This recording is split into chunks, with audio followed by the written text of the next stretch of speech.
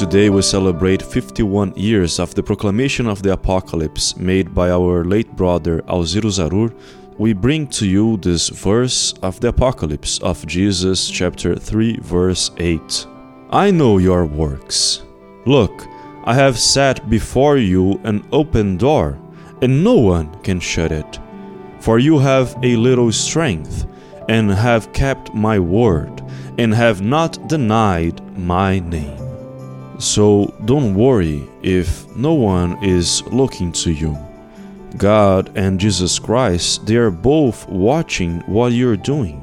They both know your works and your dedication.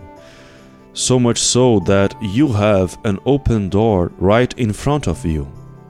Just take the first step and see what it is that God prepared for you.